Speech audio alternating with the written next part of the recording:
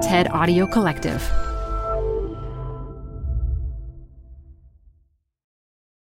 This episode is brought to you by Progressive Insurance. What if comparing car insurance rates was as easy as putting on your favorite podcast? With Progressive, it is. Just visit the Progressive website to quote with all the coverages you want. You'll see Progressive's direct rate, then their tool will provide options from other companies so you can compare. All you need to do is choose the rate and coverage you like. Quote today at Progressive.com to join the over 28 million drivers who trust Progressive. Progressive Casualty Insurance Company and Affiliates. Comparison rates not available in all states or situations. Prices vary based on how you buy. Canva presents Unexplained Appearances. It was an ordinary workday until... That presentation appeared out of thin air. Also, it's eerily on brand. Wait, did that agenda just write itself? Words appear, making this unexplainable case... Unexplainable? It's Canva's AI tools. I can generate slides and words in seconds. Really? The real mystery is why I'm only learning this now. Canva.com. Designed for work. You're growing a business, and you can't afford to slow down. If anything, you could probably use a few more hours in the day. That's why the most successful growing businesses are working together in Slack. Slack is where work happens, with all your people, data, and information in one AI-powered place. Start a call instantly in huddles and ditch cumbersome calendar invites. Or build an automation with Workflow Builder to take routine tasks off your plate, no coding required. Grow your business in Slack. Visit slack.com to get started. Hey everyone, it's Adam Grant. Welcome back to Rethinking, my podcast on the science of what makes us tick. I'm an organizational psychologist, and I'm taking you inside the minds of fascinating people to explore new thoughts and new ways of thinking.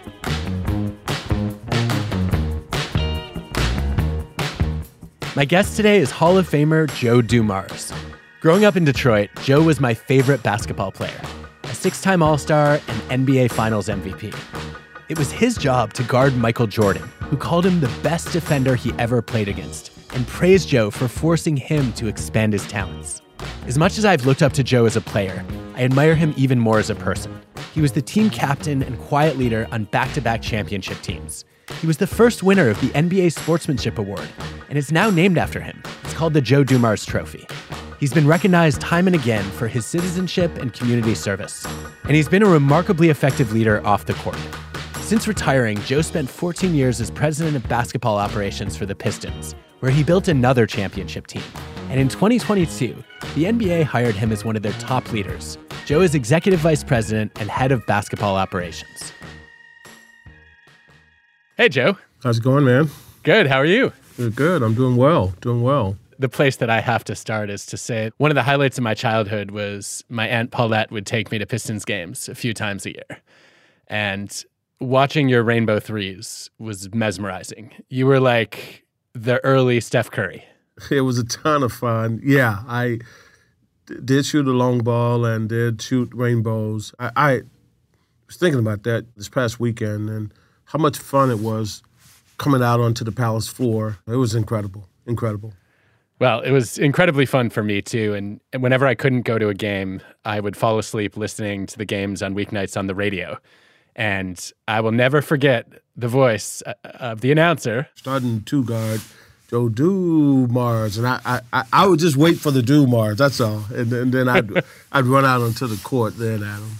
Such a fond memory, to the point that my wife, who also grew up in Michigan, when I was walking in for this interview, said, Are you gonna mention Joe Dumars? So you've got some fans here, it's safe to say. Like I said, it was a beautiful time.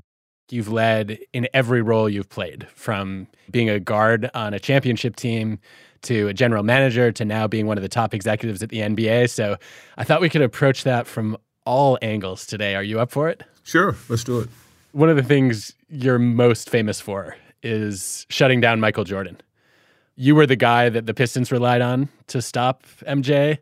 Jordan says he hated having to play against you. Mm-hmm. So how did you do that? How did you prepare to guard him? First of all, let's define stopped Michael Jordan. So that just means he probably didn't get 50, or 40. It's all relative. I always start off like that by saying that he's the best I've ever seen. And I don't get into the debate of Jordan or whoever is the GOAT. He's just the best that I ever faced. And for me, it was the ultimate challenge. It was mind, body, and spirit that you have to pour yourself in to try to slow Mike down. I always tell people this, as simple as this. To defend a guy in the NBA is almost impossible.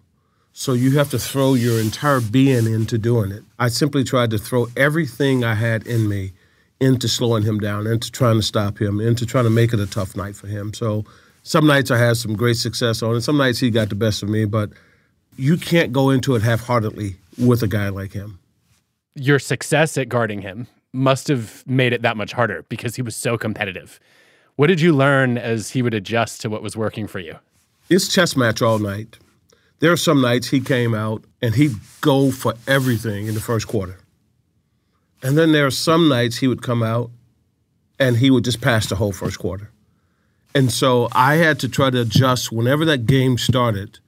I had to have a read for him early on into the game. So I remember timeouts going back into the huddle with Chuck Daly and saying, look, he's not going to be aggressive here in the first half. Everybody just play your own defense. Don't worry about him. He's not trying to be aggressive. Other nights I'd come out there and early on I'd say, look, I need help early here because he's trying to go for it all right now. We ran a lot of stuff for myself on offense to try to wear him out on defense. It was just a chess match back and forth going up against Mike. I think one of the most interesting features of that chess match to me was called out in The Last Dance. I remember it sort of stopped me in my tracks when Phil Jackson said, you're only successful in the moment you perform a successful act. Yeah. On the one hand, what an impossible standard, yeah. right? To say, yeah. Like, never mind the three-peat and then the second three-peat. Like, if you are not succeeding right now, you're failing. Yeah. But on the other hand, I thought it was such an insightful way to define performance so that people wouldn't rest on their laurels. You were in the middle of all that. Tell me how you viewed success at that time. I love that statement by Phil as well because you have to live in the moment. You can't be somewhere prior to that moment or somewhere after that moment mentally. That's what I mean when I say you have to pour everything into it, Adam. What it takes with that is discipline. Because in that moment, you're going to have to be disciplined enough, like to stay focused, to stay locked in. Because if you don't, then it's a slippery slope and it slides and it gets away from you. And quite frankly, Adam, there's nowhere to hide. There's 20,000 in the building and millions watching. And so if you're not in that moment, it can go left really fast. You mentioned discipline. And as a leader on the court and off the court, you had some challenging personalities to deal with. Dare I say, even some players who weren't always perfectly disciplined. And one of the things I've always admired about you, Joe, is you were a master at setting boundaries and helping these players bring their best to the game as opposed to the worst. So let's start with Dennis Rodman. How did you manage him? As a teammate, he was incredible to play with. I loved playing with him. You talk about in the moment, he would be there, right? But what he taught me was that you have to give people their space. There are different personalities and different ways to success. And so what he really taught me is that you really do have to be open, you have to be accepting, and you have to be willing to embrace a different way to success. If you try to make 12 guys all the same, that's never going to work. And he was the first player I ever played with that really taught me that because I realized early on with him, he's different. He has a different way of seeing things, a different way of taking things in, of expressing himself. But at the end of the day, he's right where he's supposed to be on the court every time. He never misses an assignment. He's always there. And his end result was incredible. But his process to get there was a lot different than mine. He's just an eccentric person. And so you have to accept that from him. The only thing really you want to know is make sure you constantly touch base with him to make sure he's in line with everything that's happening. Because sometimes he may not appear to be listening or paying attention or locked in like you are or someone else is. And so as long as he's aligned, you have a winner on your hand. And we did. We had a winner with him. This reminds me of something that psychologists have captured really well in trying to explain personality. When we talk about personality, we talk about personality traits. One of the interesting findings in this research is that as we get to know people better, we see them less in terms of fixed traits and much more in terms of if-then signatures. Like, Rodman is not always distracted, right? There are situations where he's focused and locked in, and there are circumstances where he's distracted. And if you can learn what his triggers are, what sort of pulls him away from the game, then you can manage it better. And the same is true for his emotional outbursts, right? That brings me to Rasheed Wallace as well. Very similar, though. Very similar, though. What was the biggest challenge with Wallace? Was it the technical and flagrant fouls? Not so much the technicals, Adam. It was keeping him focused in the game. Now, here's the difference between he and Dennis. Very intelligent guy. But he would get distracted in the games and could drift. Whereas Rodman would stay locked in for 48 minutes in the game. And so Rasheed, if you saw him drifting, the coaches knew then, Larry Brown and those guys, they knew then they may call the next 4 out of 5 plays for him to make sure he's engaged in the game, because otherwise he would drift. So you have to pull him back into the game by forcing him into the game, by calling plays for him and making sure he's directly involved. This reminds me of an incredible story you told me a few years ago about how you set some boundaries for him. Can you tell me that story? Yeah. Look, I think with guys like Rasheed, I think with guys like Rodman, if you try to put the typical boundaries on those guys, Adam, you're making a mistake. So you acknowledge that their boundaries are different. And so with Rasheed, I do not mind a technical get, except for one. What's that, Joe D? Fourth quarter, especially late in the fourth quarter when it's crunch time. Any other time, fire away. But that last 5-6 minutes of the game, Rasheed, we can't have it, man. You know what? That's fair enough, Joe D. And so I didn't go to him and say, hey, we cannot have any technical fouls out of you. You can't try to corral a free spirit. You have to let them be who they are with some boundaries. And if you let them be who they are, Adam, and you give them 1 or 2 boundaries, they will run through a wall for you. If you try to completely stifle them and corral them and take away all their freedom, I think you get nothing out of guys like that. One of the great lessons about discipline that I was taught was with my father growing up at home with he and my mom. And I remember my dad saying, no such thing as curfew in my house. You have the freedom to stay up all night if you choose to. We were kids. You do not have to go to bed at a certain time. You do have to get up at a certain time. No questions asked. And you being tired will not do. So what you learn real quickly is I better go to sleep because he's not giving us any leeway on what time we got to get up, get going, do your chores, and get ready for school. He gave us that freedom. If you want to stay up all night, that's fine. But when I wake you up at 6 a.m. or when your mom wakes you up at 6 a.m., I don't want to hear anything. So he's giving you the choice, right? You learn real quickly, I'm going to bed because I know I got to get up at 6 o'clock. And I learned that at a very early age. And I think that's a part of my leadership style as well, is that I'll put some boundaries in, but I'm not going to micromanage everything you do.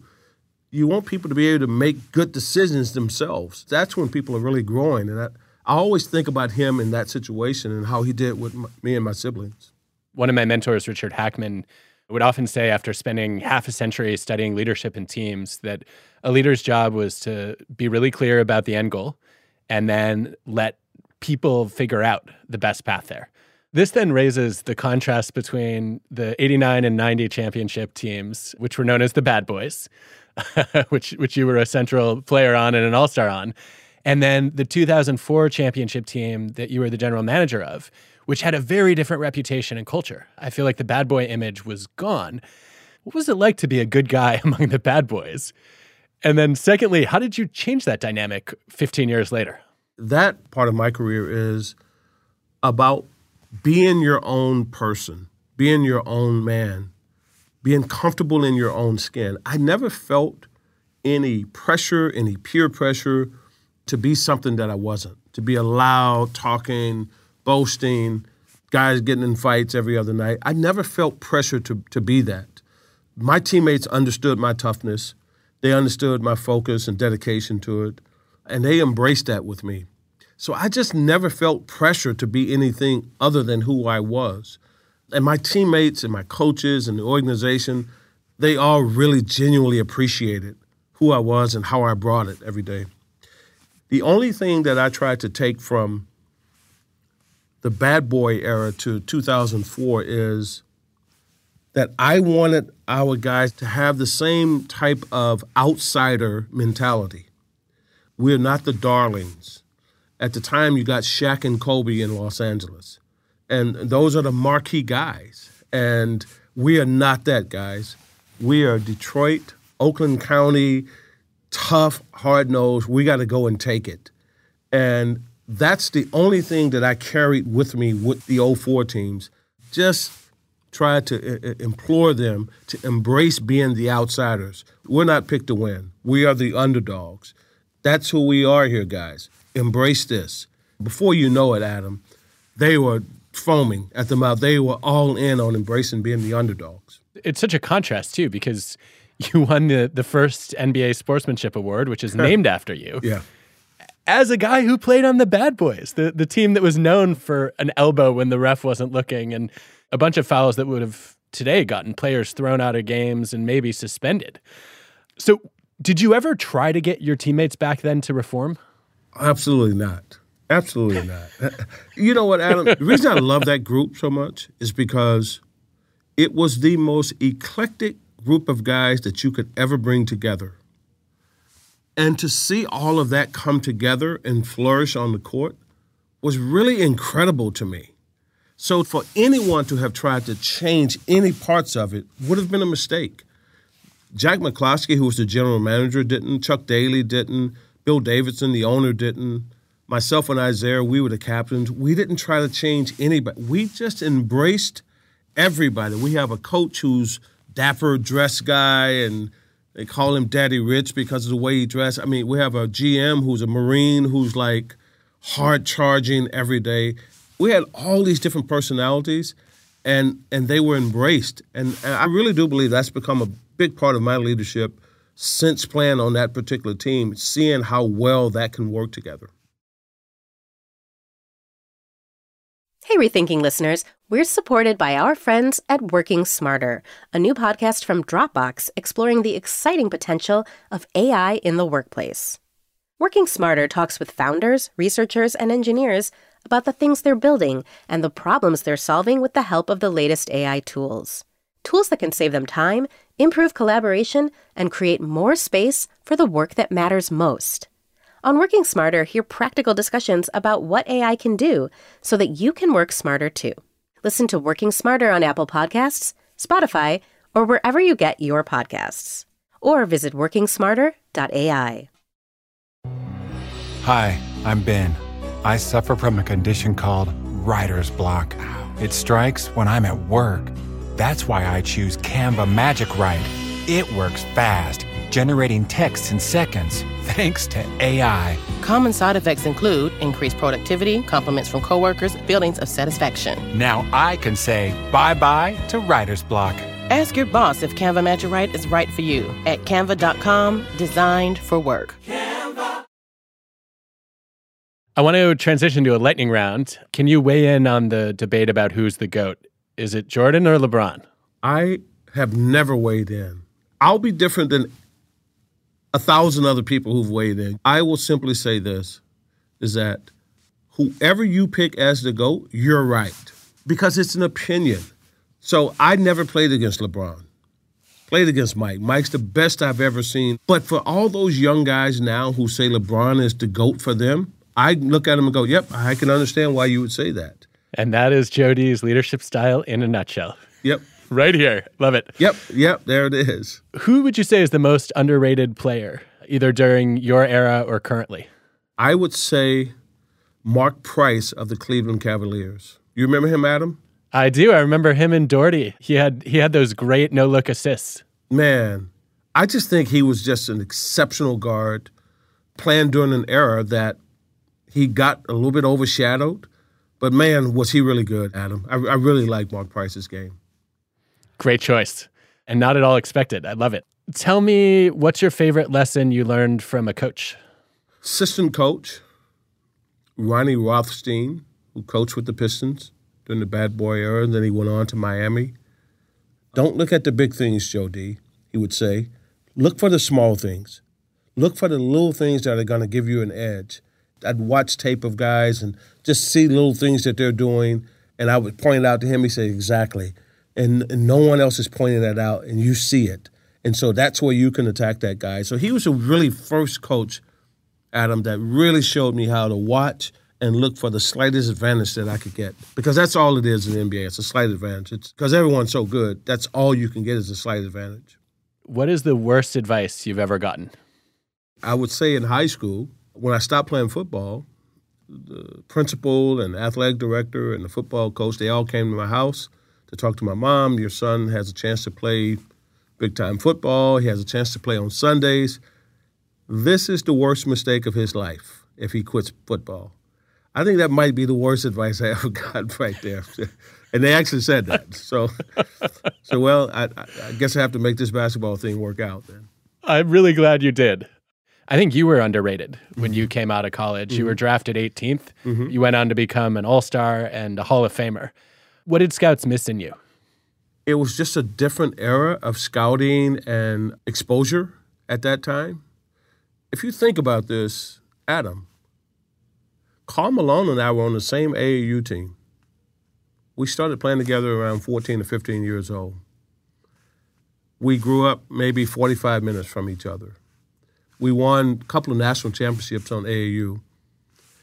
He went to Louisiana Tech. I went to McNeese State. I don't think that would ever happen today. You know what I mean? Like the way things now, social media, 24-hour TV, I just think during that era, it was just a lack of exposure. And we had played in all the big tournaments, but it never turned into he and I being nationally recruited everywhere. Okay, favorite sports movie? Brian's Song. You remember that movie? I do, yeah. Okay. That was kind of the first sport movie I remember as a kid. I thought you were going Hoosiers, but no. No. Brian, football, that was early on for me. Is there a book you think we should all read? I read all kinds of books. So I read this book that was really interesting to me, a book called Stasi, about the secret German police. Have you ever heard of that book? No, I haven't. Yeah, it's a great book. It's just fascinating, just that whole world and that life and all. It really is.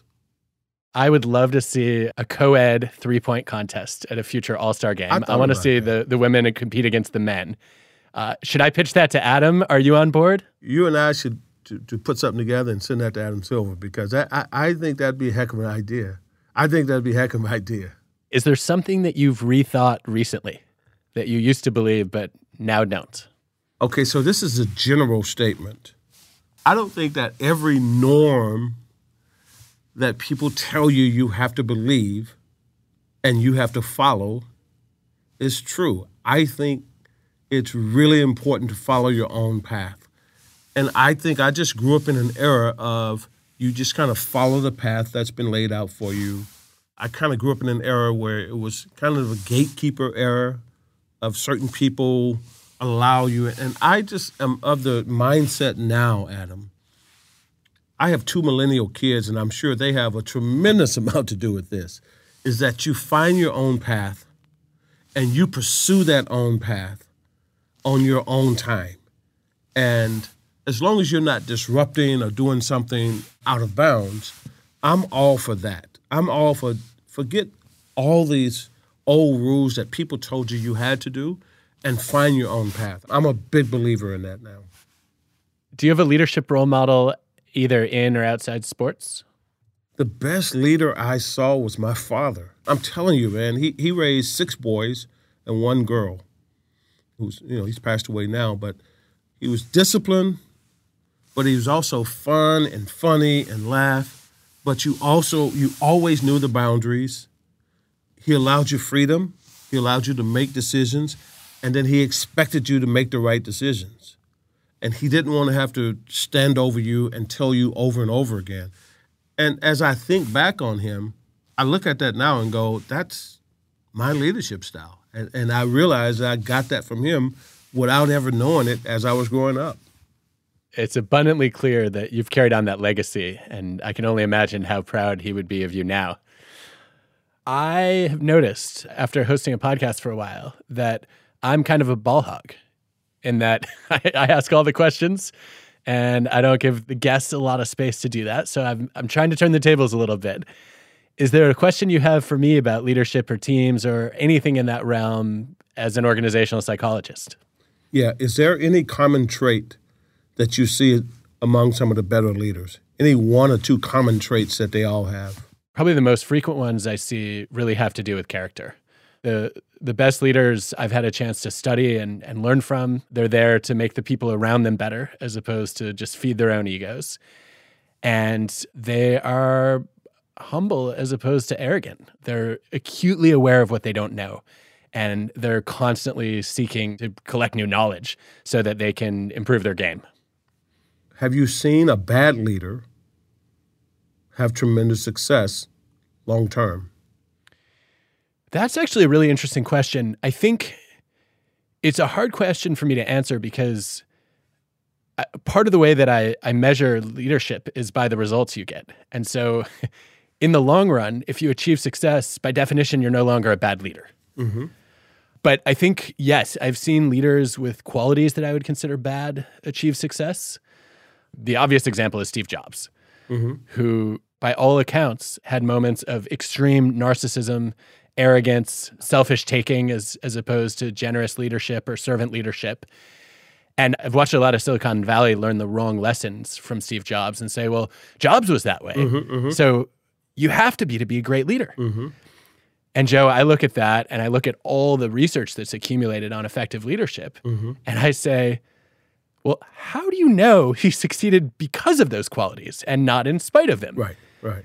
Do you think he would have been kicked out of his own company if he had been a little bit more generous and more humble? Probably not. And I've talked to a lot of people who work closely with Jobs, and my favorite observation was from Walter Isaacson, who wrote the biography, who told me, look, the one piece of feedback I would have given to Steve Jobs is he could have been kinder. It wouldn't have cost him anything to treat people better, and he would have inspired tremendous loyalty and motivation. And in fact, that seems to be one of the shifts he made when he came back to Apple in the late 90s is, I'm not going to say he was the biggest giver on earth, but he was a little bit more decent in the way that he treated people. And I think it actually worked for him. I've always said to people, Adam, when people say, well, you have to be that way, now I always go, no, you want to be that way.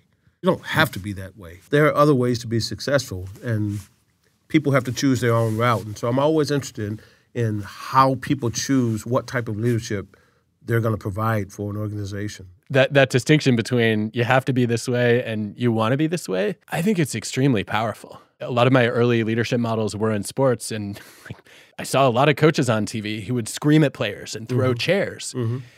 And it was only much more recently that the evidence came out. There was a great study that my colleague Barry Stahl led of basketball teams where he showed that if coaches gave an angry halftime speech, the teams were more likely to win. But that was only true if, number one, the coach wasn't usually angry, and number two, he or she wasn't too angry. So it had to be rare anger and moderate anger in order to get a rise out of the team. And I thought that was such a clear example of, if you've got a coach who's extremely aggressive and flying off the handle, people are going to tune that out, right? But a coach who normally is calm, cool, and collected and is now pissed off, okay, we screwed up. We really better get our act together. Absolutely. I've learned so much from leaders who I would never emulate. I've learned so much from them about what I would not do. I've learned from as many people that I would not emulate as the ones I have. Let's not take that as an excuse to be a bad leader, just to teach people what not to do. Right. Exactly. So, Joe, let's talk a little bit about your current role. What are you doing at the NBA? It's a little bit of everything. Right now, we're making preparations for the draft combine, making preparations for the draft lottery, summer league penalties, fines, suspensions. All of that falls under basketball operations. You're dealing with all of those. I can tell you this, Adam. You walk in, you sit down in the morning, there's something different on your desk every morning. If you hadn't seen it the night before, and let's say it's a West Coast game and it ended at 1 and you didn't catch it at that point, the next morning I get in 7:30, 8 o'clock, it's on my desk and it's waiting. And so it's something new every day. It's a lot, and I enjoy it. I enjoy a big workload. I think I work better like that. You certainly have something in common then with your colleagues. I feel like the leadership team that runs the NBA is about as hardworking as any group of people I've seen anywhere. Absolutely, 100%. I've been here for about a year now, and I'm telling you, man, this is the hardest working, smartest group I've ever been around. It's a pleasure to work with everybody here. It really is. I enjoy it a lot. What's the impact you hope to have in this leadership role?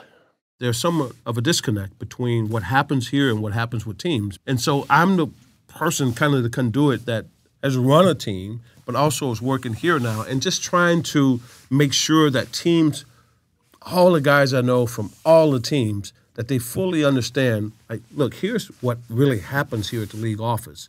Here's the process. Here's what goes into it. And also from the league office side, to say to all the people here, okay, let me tell you how teams are thinking about this. If we do this, this is how teams are going to react to this. This is what GMs are going to say. This is what players, this is what coaches, owners. I think kind of bringing those two together, Adam, is what I hope to bring here over time. I thought it was a brilliant move by the NBA, as I told you when we talked right before you took the role. Yeah, yep. And there's an Amanda Goodall study showing that NBA teams that are coached by former all-star players actually win at least slightly more games. It's not a huge effect, but it's a meaningful difference. There's an advantage of being coached by somebody who is not just a player, but a great player. And I remember reading that research and wondering, okay, how much of this is that the all-star is actually more knowledgeable versus how much of this is the trust, the symbolic value of players really listen to somebody who is better than they were. You have an interesting vantage point on that because you're a version of this now, right? We've got a superstar who's now playing a big role in running the league. How much of your contribution there is your knowledge and expertise that you built versus the built-in trust and familiarity that players have with you? There's no question that the trust that players have is huge. I almost put that tops because if they don't trust you, it really doesn't matter what information you're bringing. You ask, could the all-star coach, is he smarter? I wouldn't necessarily say smarter. I would say this, though. He's more intuitive and instinctive, and the players, they can detect that because you can't script a game for 48 minutes. And when things shift, they have great instincts when they see momentum. It could be the slightest thing. It can be one play that they see that changes the moods of the game, and they know it right then and there, and they may call a timeout when no one else would. And I think that's why the players look at those guys, and during that timeout, that guy can stop and go, we got to stop it right here. That's a big play that just happened. That's interesting. So you think where the knowledge advantage lies is really in expert intuition, that pattern recognition almost instantaneously without even being able to explain what you're seeing. That's exactly right. Okay, Joe, before we wrap, is there any closing leadership advice or perspective that you want to share with our audience? The end goal is where we want to get, but there is no cookie cutter ABC way of getting there. Allow people to grow into their roles and grow and become successful together as you get there. And I'm a big, big believer in that, Adam. Big believer in that. Well, you've walked it your whole career. It's been a privilege to watch you do it and to get to talk with you about it. Thank you, Joe. Thanks, Adam. I appreciate it, man. There's a lot of wisdom in this conversation, but the line that keeps echoing in my head is, you don't have to be that way. You want to be that way.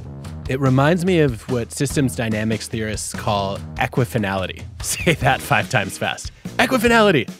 I definitely just nerded this concept to the extreme, but what equifinality is about is knowing that in any complex system, there are multiple paths to the same end. You don't ever have to be one way. You get to choose the way that you want to take. And that's ultimately a question of what you value and who you want to become. Rethinking is hosted by me, Adam Grant, and produced by Ted with Cosmic Standard. Our team includes Colin Helms, Eliza Smith, Jacob Winnick, Asia Simpson, Samaya Adams, Michelle Quint, Ben Chang, Hannah Kingsley Ma, Julia Dickerson, and Whitney Pennington Rogers. This episode was produced and mixed by Cosmic Standard. Original music by Hansdale Sue and Allison Leighton Brown. I think I'm hearing a little tapping sound. Is there a desk or a table in front of you? That was me tapping on the desk. There we go. That was me making a point. I'll stop making my point so much. Support for the show comes from Brooks Running. I'm so excited because I have been a runner, my entire adult life.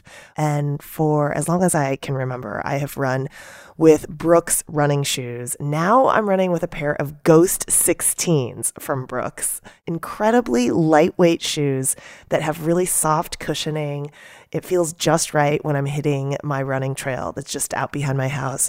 You now can take your daily run in the better than ever Ghost 16. You can visit brooksrunning.com to learn more.